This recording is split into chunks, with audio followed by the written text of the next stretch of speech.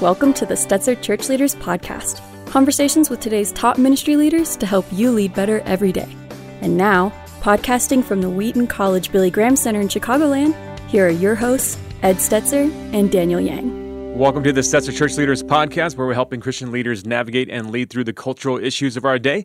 My name's Daniel Yang, the director of the Church Multiplication Institute, and today we'll be talking with Bryan Loritts.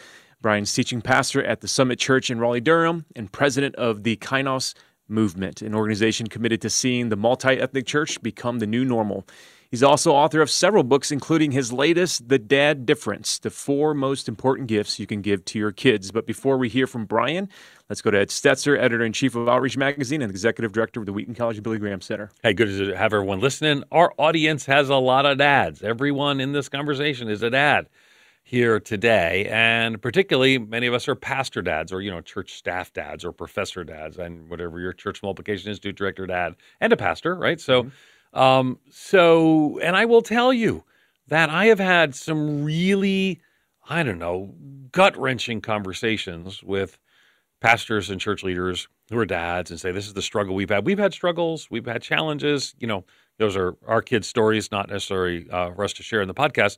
But I really was super encouraged when I saw that Bryan had written this book, came out right in the middle of pandemic shutdown, actually right in the middle of the protests after the murder of George Floyd, all this sort of stuff. And so I wanted to have Bryan on. We didn't do it right away, but I wanted to have Bryan to talk about this issue. And partly you have to understand some of the family dynamic with Bryan. He's going to share some of those things as well.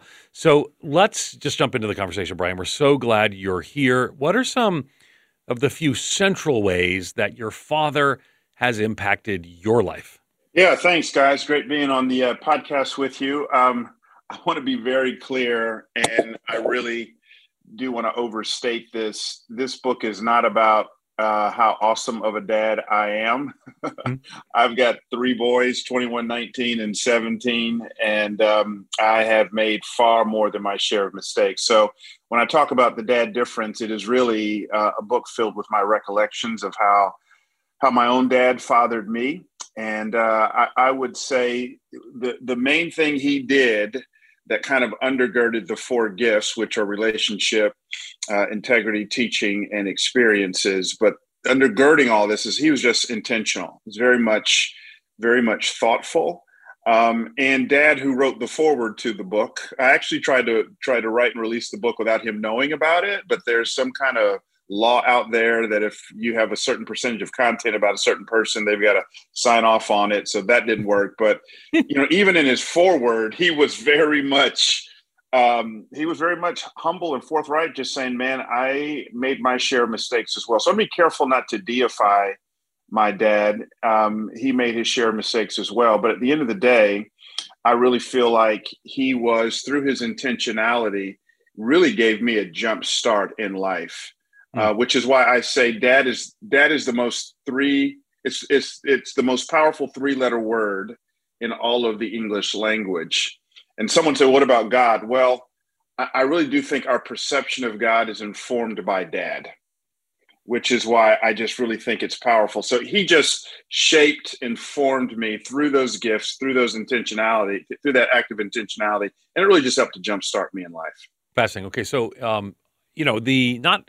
I think most people would know who your dad is, but we haven't mentioned who he is. So how about giving a little bit of background? Because you were raised not just in a pastor dad home, but by a prominent Christian leader. So who is your dad?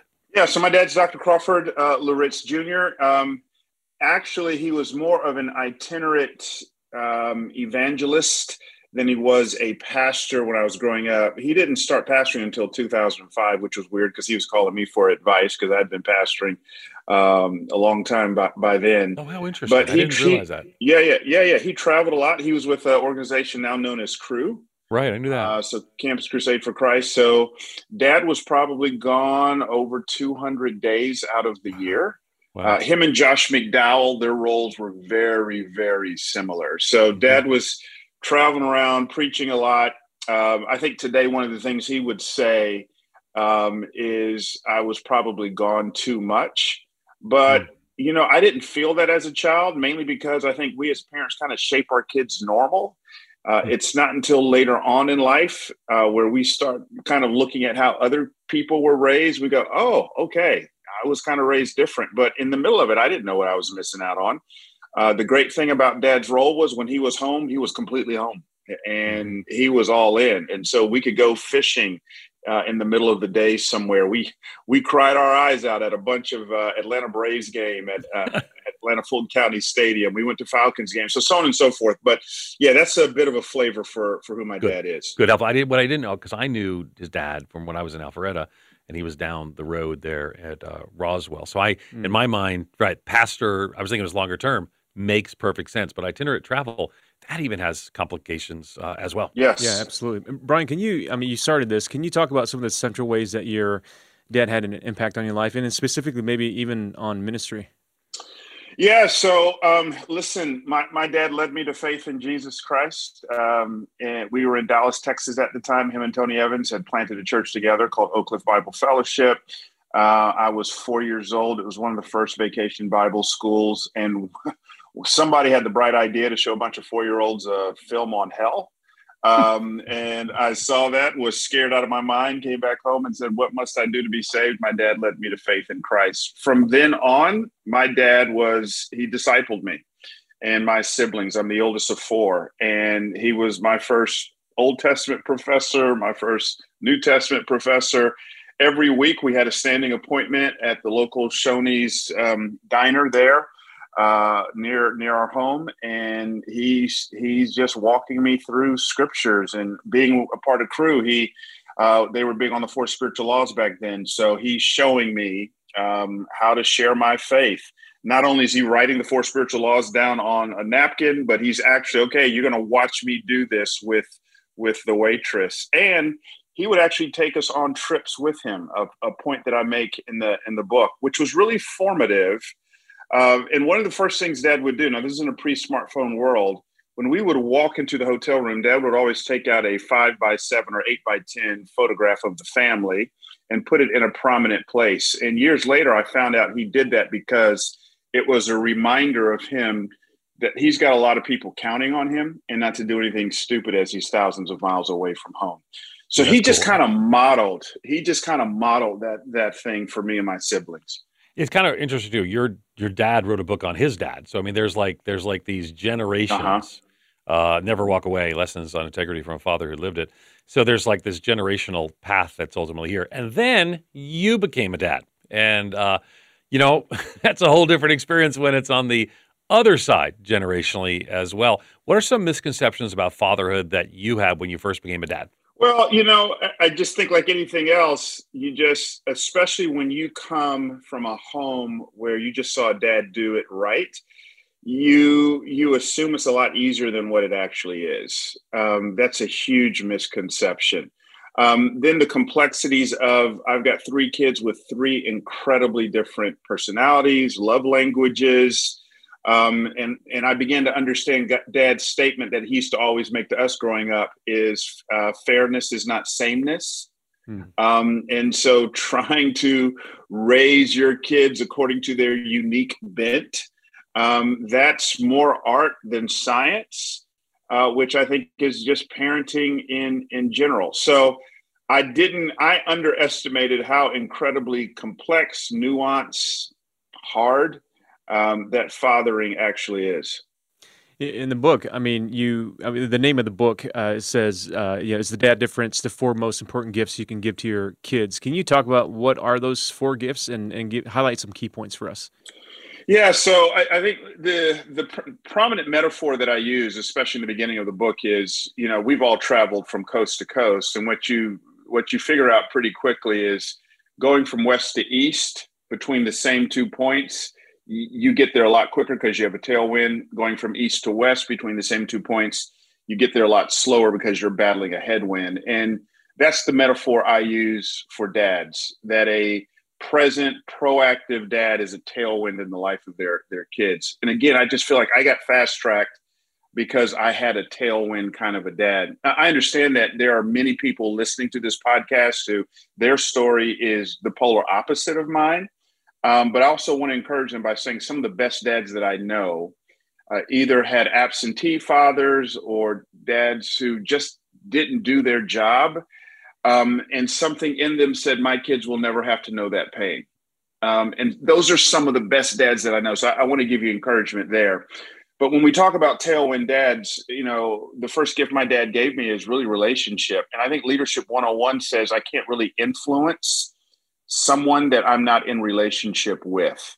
And so that's why I'm just saying, my dad and I, man, we logged a whole lot of hours on some Georgia pond. Most of those hours, he's untangling my, fishing line, and hours together on the road, hours together at ball games. There was just a profound sense of relationship. Secondly, I think is integrity. Integrity, by the way, is not perfection. I have a whole chapter in the book, in the section on integrity, about apologies. What stands out in my mind, much larger than my dad's mistakes, are his apologies.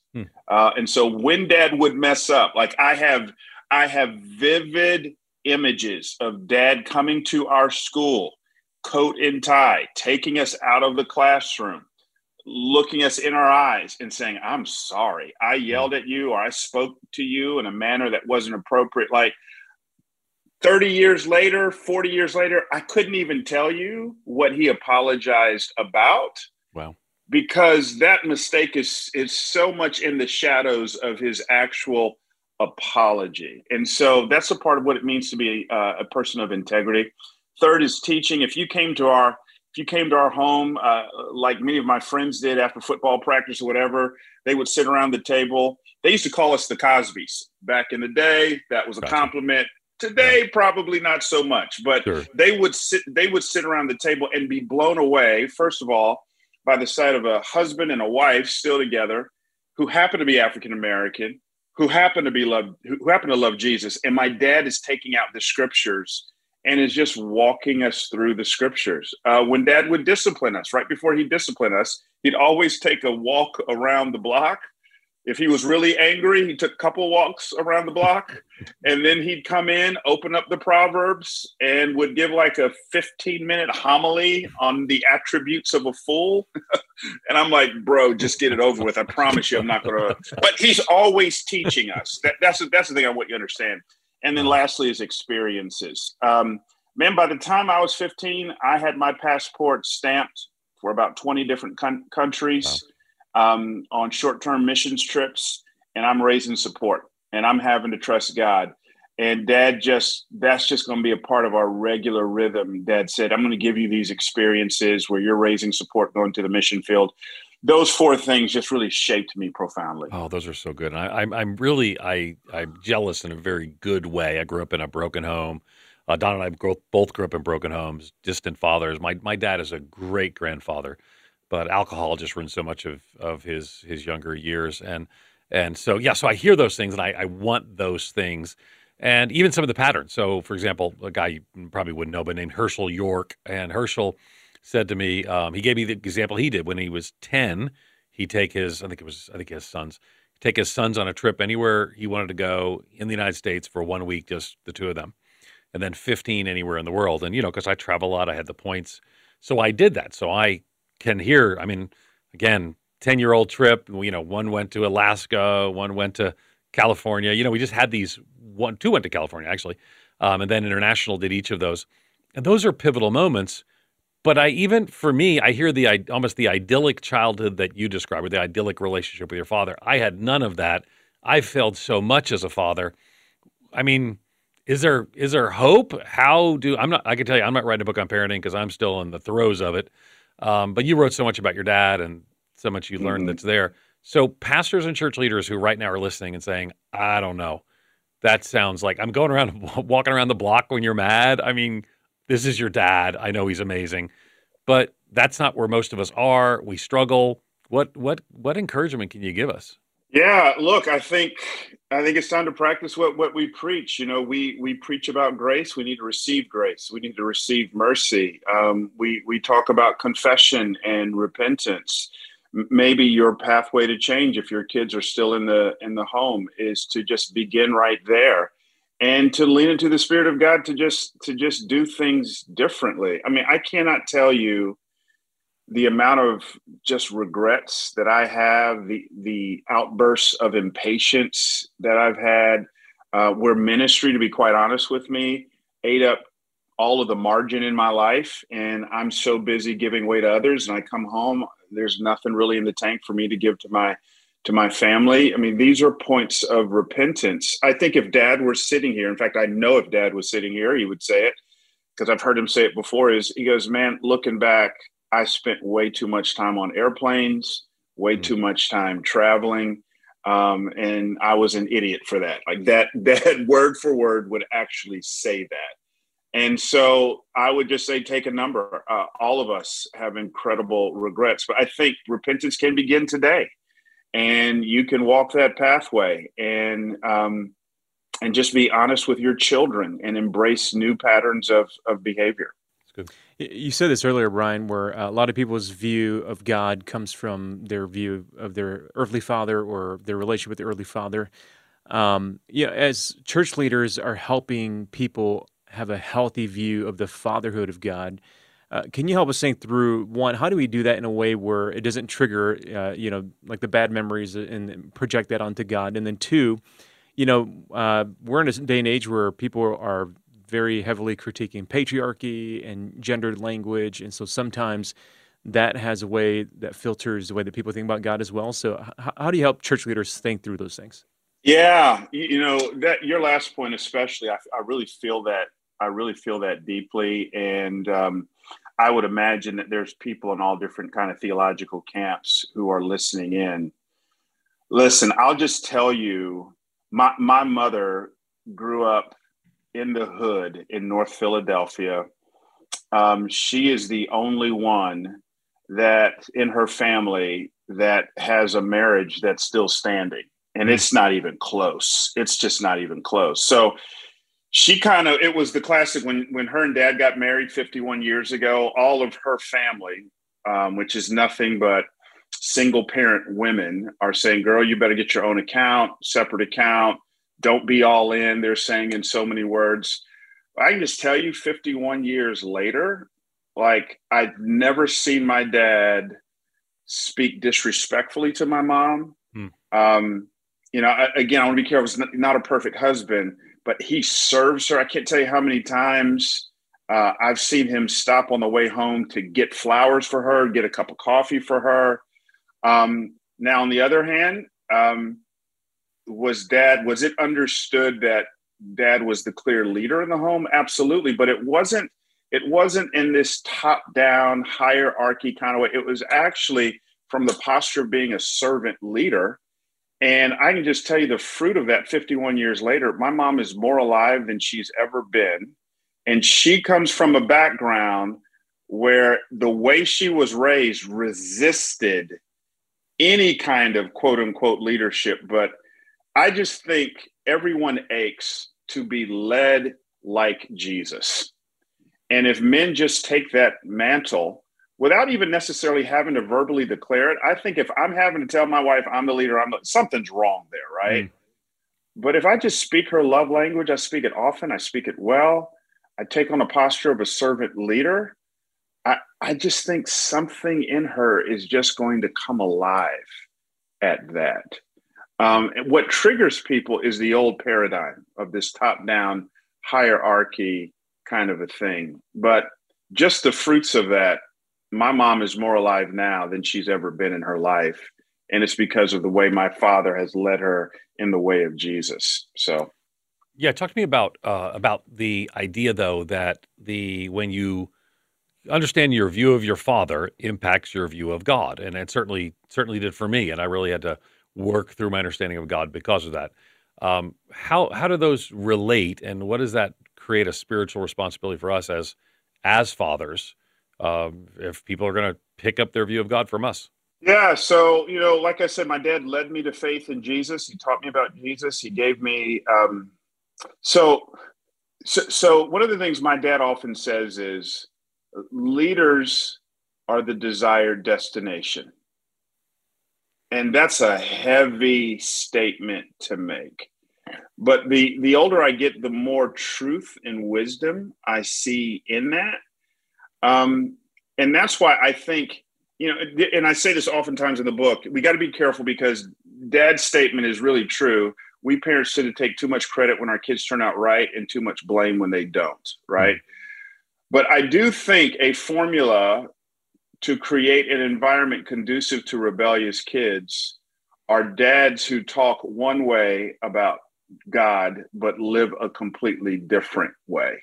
Yeah. I think that is a main ingredient. So to actually wake up every morning and to see my dad on his knees, 5:30, 6 o'clock in the morning, in prayer before God, to actually, we used to call my mom Law and my dad Grace.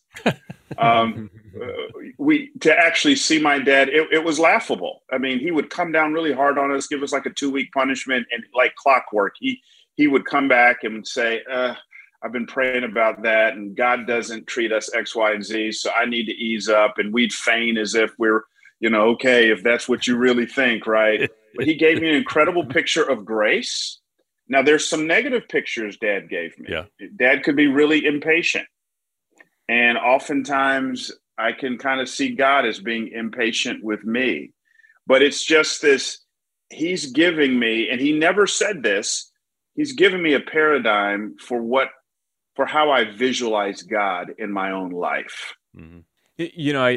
I got a chance to meet your dad last year, and he was just sitting having breakfast. We were in Houston at 2 different conferences. You didn't come up to him when he was having a nice I did. bite, No, I totally did, because I remember so Bryan, I mean, full disclosure, I knew about your dad's ministry before you, and had been impacted by just the way that he preaches, the way he carries himself, the way he talked about his family. And so it was an honor to go over and to meet him, and I shook his hand. And I think at this point he might have already announced that he was retiring from the church. I don't remember the chronology there. But I thought, as I was thanking him for his work and his life, that this is a man who has longevity. And I'm curious, from your vantage point of being his son and growing up in the household, what were the things that he did that helped ensure that he had longevity in ministry? Yeah, so Dad was giving me the death talk a couple years ago. Oh, and just it was kind of freaky, because I'm like, "Are you sick?" Or he goes, "No, I'm not sick. I just kind of want you to have a feel on what I want." And one of the things he did was he took me into a room in the house. I'd never been in this. It's more like a closet, and it's just stacks and stacks of his prayer journals. And my dad got saved in 1964 when he was 14 years old. And I'm thumbing through these journal entries. I see a journal entry dated 1972 when they first find out that they were pregnant with me. And Dad, just with tears in his eyes, just goes, "Hey, I want you to know there's never been a day in your life when I haven't prayed for you." wow. And just how overwhelming that is. I asked Dad, I think 5 years ago, because again, he's just metronome consistency. You just know Dad's going to be up at 5-something in the morning in prayer. I said, "Dad, since you've been saved, how many times have you missed?" And you can tell it, he said it in the most humble of way. He goes, I think 12 times. And it's that kind of stuff, wow. But you have to pull that out of him. And it's never a self-righteous kind of a thing. You can just count on every single day he prays with my mother.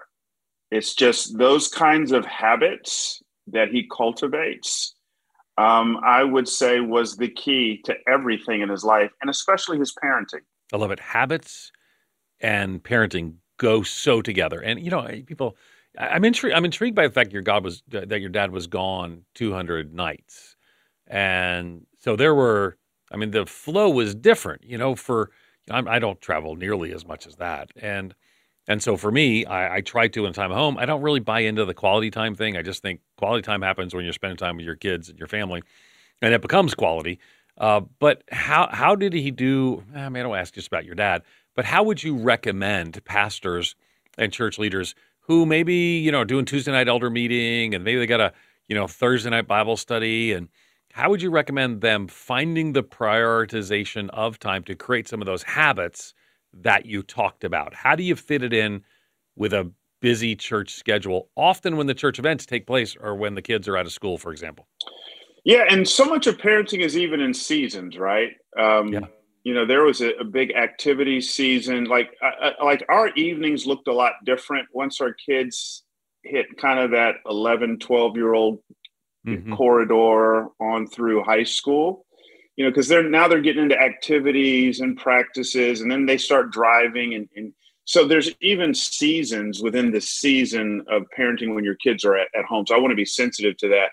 One of the things that my dad advised me on, if at all possible, is to not do any evening meetings, Mm-hmm. if I could, or to really limit evening meetings. That was really, really helpful for me. I know not every pastor, especially if you're a pastor in a new church, you kind of have to go with the rhythms that are already established. But if you can, to just try to hold that dinner table hour sacred. And looking back, that's what Dad did. When he was in town, man, we were around that dinner table together. Once I started working, that became a little different. But even then, 4 nights out of the week, I was around that dinner table. That was a value that Dad really held high for us. And that was our moment to really huddle together. I don't remember much else, Ed, outside of that. I don't remember a weekly date night that him and Mom did, although I do remember them spending a lot of time together. Oftentimes, Mom would accompany him, especially as we got older, on the road. But yeah, those are some things. Yeah. So, but for you though, you got a whole book here. Again, the book, for those of you just listening and just joining us, is The Dad Difference: The 4 Most Important Gifts You Can Give to Your Kids. You've walked in pastoral ministry space. You've written a book on dads. So let's not talk specifically about Crawford Loritts for just a second, but let's talk about advice you have when you're talking to staff members at Summit, or when you're speaking at a conference, about how can I, as pastor dad or church staff member dad, how can I, in addition to some of this you said, how can I build that kind of healthy relationship, recognizing some of the challenges? I'm pretty transparent with my kids about it's not all awesome being the kid of somebody who's whatever I am. So what would you suggest? What are some additional ways as pastors we can effectively be dads, and dads who are pastors can be effective? Well, a couple of high-level things. One is, I had an elder at a church I served one time tell me, because I was asking him a similar question, just really appreciate the way he parented. He said, man, be ruthless with time, gracious with people. Ruthless with time, gracious with people. And I kind of held on to that. Dennis Rainey once told me, he says, the problem with our calendaring philosophy, most of us, our calendar philosophy is task driven and not priority driven. So figure out what your priorities are and make sure your calendar expresses those priorities. And especially when the context of being a dad, that's a priority, right? Well, does my calendar reflect that and what it means for us? So, so that is a huge thing that we've had to deal with. My gosh, so how it looks typically for our kids. My youngest is, sports is his love language. He's done the whole AAU basketball thing this summer. He's getting into golf because Dad, I want to play golf. So we're going to be hanging out and doing that. My middle son is very much artsy oriented. That's not how I'm wired. But man, what brings him life is if we go to a Coldplay concert together, or, he enjoys reading books. If we read books together, that's kind of what brings him life as well. My oldest is a little bit of the sports thing. So it's just, what I'm trying to say is finding your kids' unique niche and just diving in on that. I heard Gordon McDonald one time in a parenting seminar said that one of the fundamental things he did with his kids, he goes, my kids were used to me being a leader and kind of being an expert on a whole lot of stuff. And they're always on my territory. He goes, I made up my mind to let them be the expert and coach me when it comes to their athletics and activities. And that really resonated for me. So I would show up at their ball games, but they were so used to me leading them in the home, leading them at church. I never coached their teams because of that. I wanted them to have their own space and for me to come alongside of and ask them questions and have them coach me on some things and me encourage them. We found that to be incredibly fruitful as it relates to just fleshing that out from a time perspective. I want to turn the corner here a little bit as we get ready to wrap up here, because a lot of what we talked about is, being a dad, fathering in the home. But Paul picks up on that and creates a motif around how pastoring or elders, really, in some ways, you're a spiritual father to the congregation. In letter to the Corinthians, he talks about, you have 10,000 guardians in Christ. You don't have many fathers. So help us think through, Bryan, what does it look like when a church is led by somebody who is not a spiritual father or somebody who doesn't have a heart of a spiritual parent versus someone who does? Is there a qualitative difference, you think? That question really resonates deeply with me. It's in my case, I didn't really come along to embrace the role of a spiritual father until my 40s. And I missed out on a lot of opportunities, not because I was resistant to it, but I didn't realize that's how a lot of young men viewed me, especially in the congregation. And I would just say, that's what pastoring is. And no matter what your age, you need to embrace it, especially just given the context of our society. I mean, you're going to have people in your church who don't have their biological dads as part of their lives, right? And so they're going to look to you to be able to provide some means of that. Now, you'll get to a point where you have stewardship responsibilities over your time. And what does that look like to walk in that role? And, wisdom says you can't walk in that role with too many people. Jesus had the 12. He didn't try to father necessarily every single person in the way that we understand that. But I would say embrace it. I don't know how you pastor without it. I don't know how so even when I think about Paul discipling Timothy, 2 Timothy chapter 1, he's got a godly mother, a godly grandmother. What's missing from the list is a godly dad. And I think a part of Paul's role in Timothy's life that he full on embraced is, I'm not just going to teach you the elementary truths of Christianity. I'm also going to, in the process, model before you what courageous, authentic, biblical manhood looks like. Mm-hmm. And we see the progression in Timothy from being timid, fearful, full of anxiety, drink a little wine for your stomach, to all of a sudden he dies by standing out on the steps of the temple there in Ephesus, courageously challenging the false teachers. Well, what takes him from timidity to courage? I think it's the example of Paul taking him under his wing and modeling what a spiritual dad looks like. And so I would say to my 30-something-year-old new pastor self, embrace it. Embrace it. You have something to offer. Don't shy away from it. The book is The Dad Difference, the 4 most important gifts you can give your kids. So again, a disproportionate number of our audience will probably be dads. And maybe for right now, they're like, well, what do I do? How do I start tomorrow? I want to encourage them to pick up the book. Again, it's The Dad Difference, the 4 most important gifts you can give to your kids. But what would you might suggest in the next few days if I'm recognizing maybe I've sacrificed my kids on the altar of ministry. I want to address that. I want to do better. Give us some next steps. Last question we have. Give us some next steps to step into better, more fruitful parenting and making that dad difference.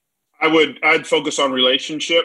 I think that's number one. It just so happens to work out in the in that whole kind of RITE thing that I give, the four gifts. But just work on relationship. Just go through those one more time near the end. What are the 4 relationship, things? Integrity, teaching, and experiences. So focus on relationship.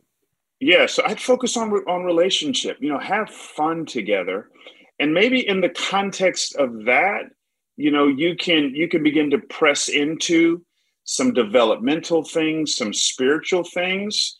But if you don't have the relationship piece, your child is not going to be as apt to receive correction from you, to receive advice from you. So what's their love language? What brings them joy? Put that on repeat. Do the trip, whatever it may be. I would start with relationship. I think that's the number one place to actually start. You've been listening to the wisdom of Bryan Loritts. You can learn more about him at bryanloritts.com. Thanks again for listening to the Stetzer Church Leaders podcast. You can find more interviews as well as other great content for ministry leaders at churchleaders.com/podcast. And again, if you found our conversation today helpful, we'd love for you to take a few moments, leave us a review that'll help other ministry leaders find us and benefit from our content. Thanks for listening. We'll see you in the next episode. You've been listening to the Stetzer Church Leaders podcast. For more great interviews, as well as articles, videos, and free resources, visit our website at churchleaders.com. Thanks for listening.